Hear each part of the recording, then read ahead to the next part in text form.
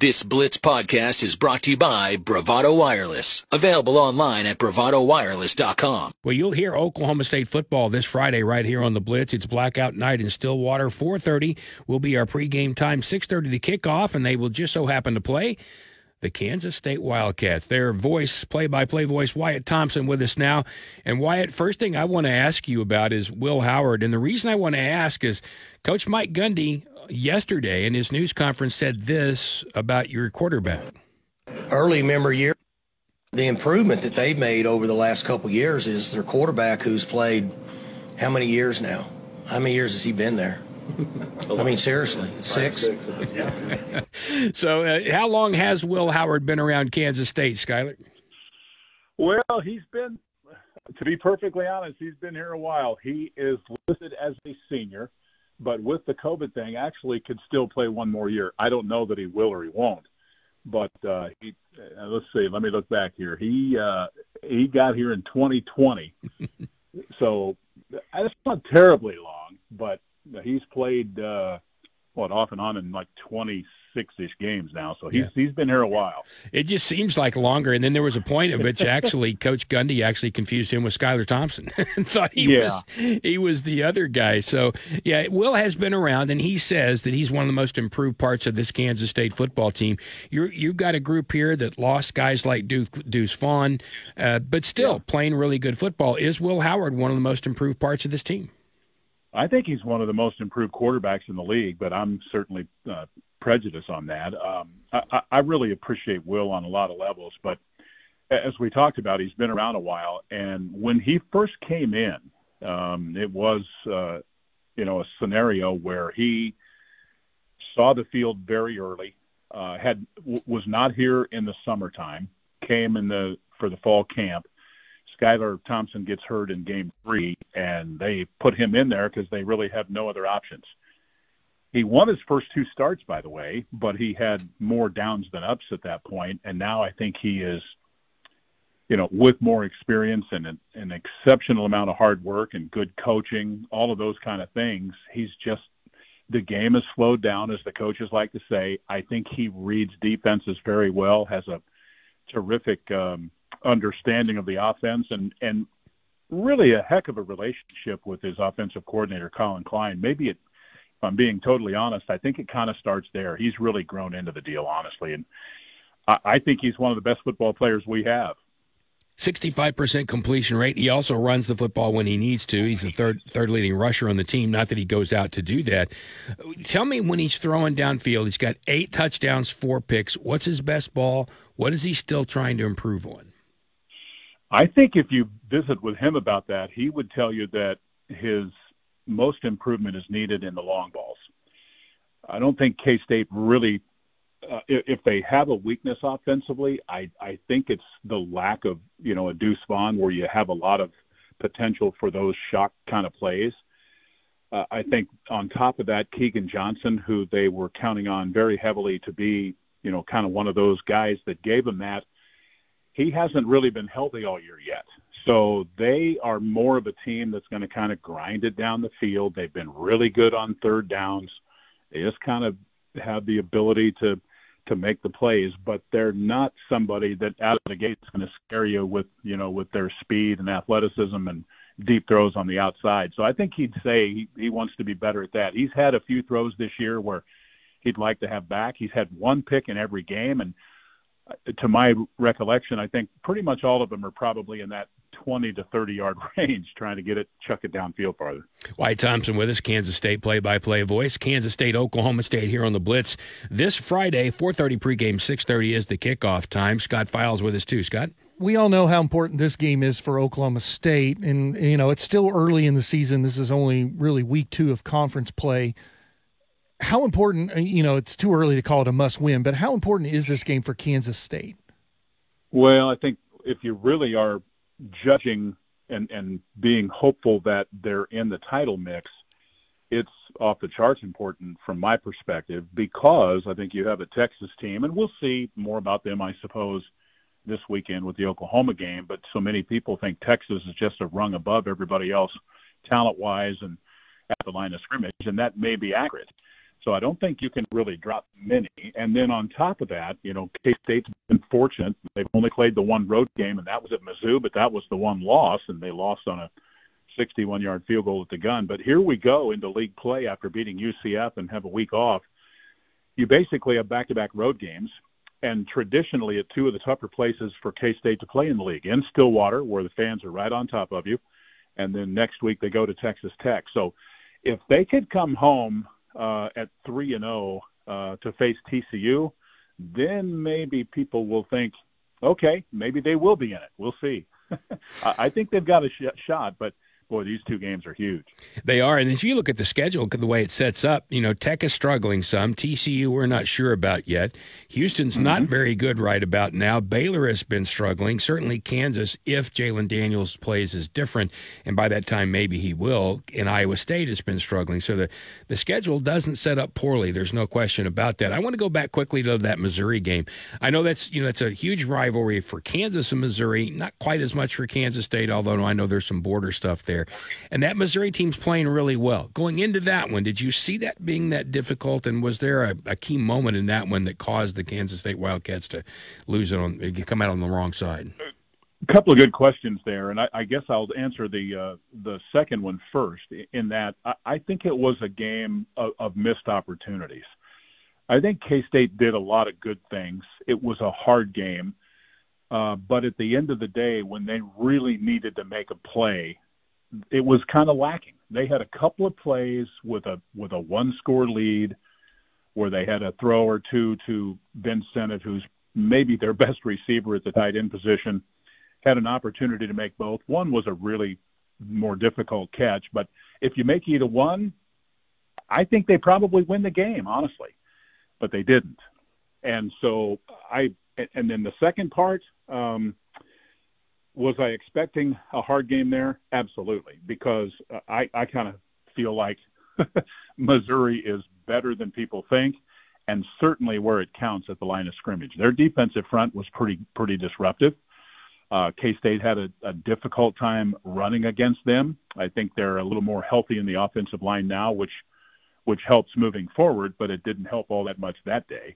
K-State's best, just cutting to the chase, they have not had Christian Duffy, their starting right tackle, really all year long. He'll start for the first time in the game in Stillwater. So they've had to mix and match and move some things around, and it happens.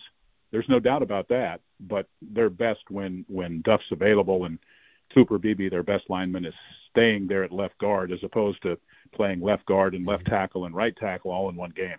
And by the way, Cooper is a delightful young man. Got to be around him a little bit at Big 12 Media Day.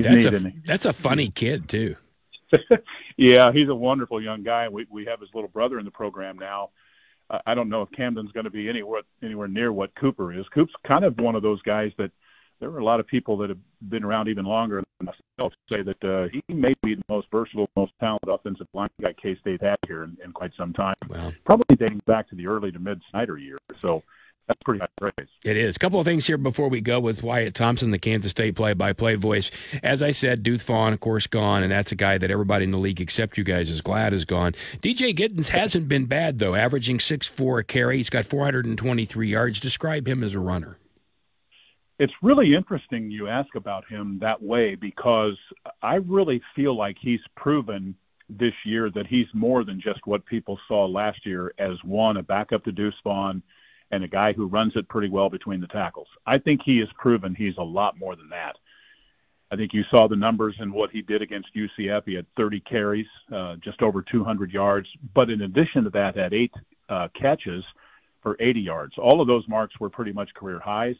That happened with Trayshawn Ward really kind of not available. He'll be ready to go in the ballgame on Friday night. But I think he's proven to himself and to others now that he can be a very reliable back, and he can be the dog, as the kids like to say, the workhorse, if you will.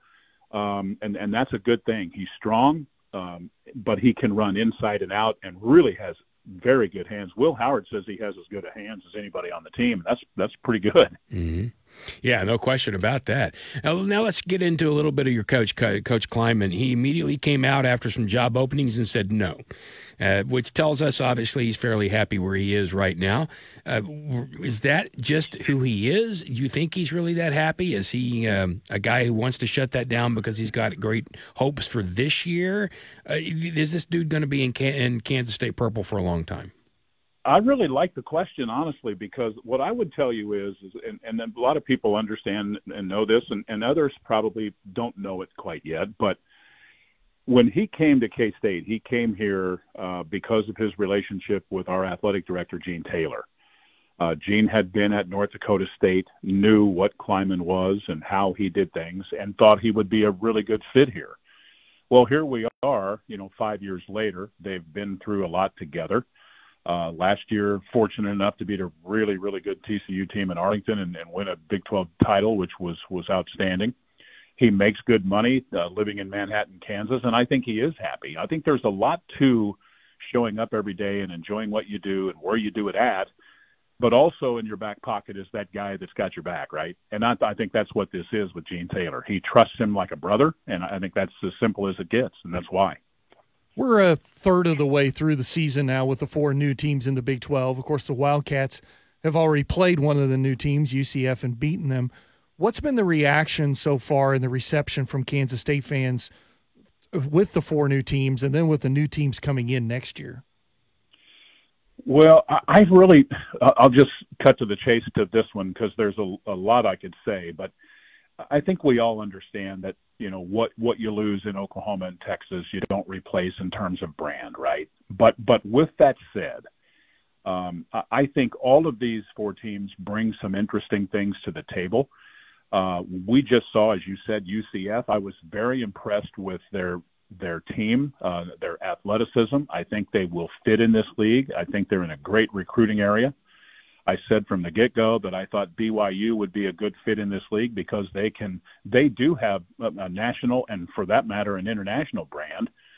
And Houston's certainly capable in that market. And, Cincinnati's been pretty good, man. I know they've had a coaching change, but I think those are good ads. And then I'm really excited about, the other 4.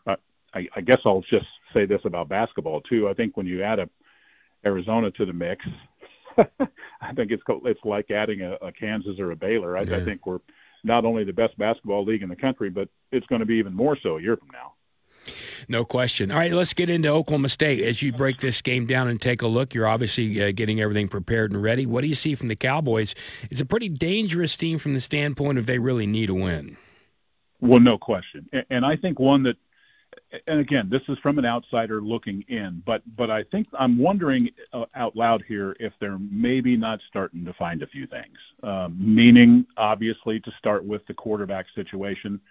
I've always thought Alan Bowman was a good player. I think he really throws a nice ball. I think they've got good running backs.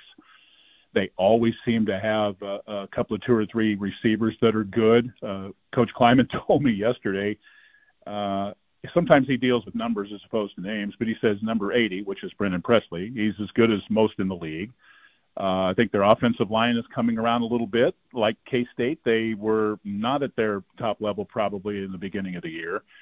And then defensively, I think, don't you think they're starting to maybe find a way a little bit with their new coordinator? And I think Coach Nardo's really going to be a good one there.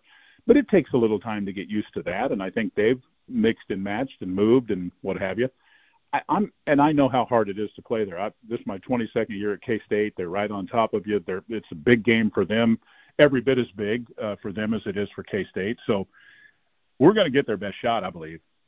Oh, I don't think there's any question about that. They've got to give you the best shot. And it's a Friday. You think that makes any difference? I know Thursday games are getting talked about, and if you're the MAC, right, you play on any day. But the Friday game, truly, probably not a big deal. Well, you know what? I have probably mixed feelings about the Fridays. I've always been one of those that has said that I think we need to protect the high schools. But with that said, I think one every now and again probably is all right. And when you I love this about our league, too, because I love to go – I mean, I think it's hard to play at K-State and at Iowa State and at Tech and at Baylor and at Stillwater and those kind of places. And I just think on a Friday night they'll really be excited to play. I think the place is really going to be hopping, man.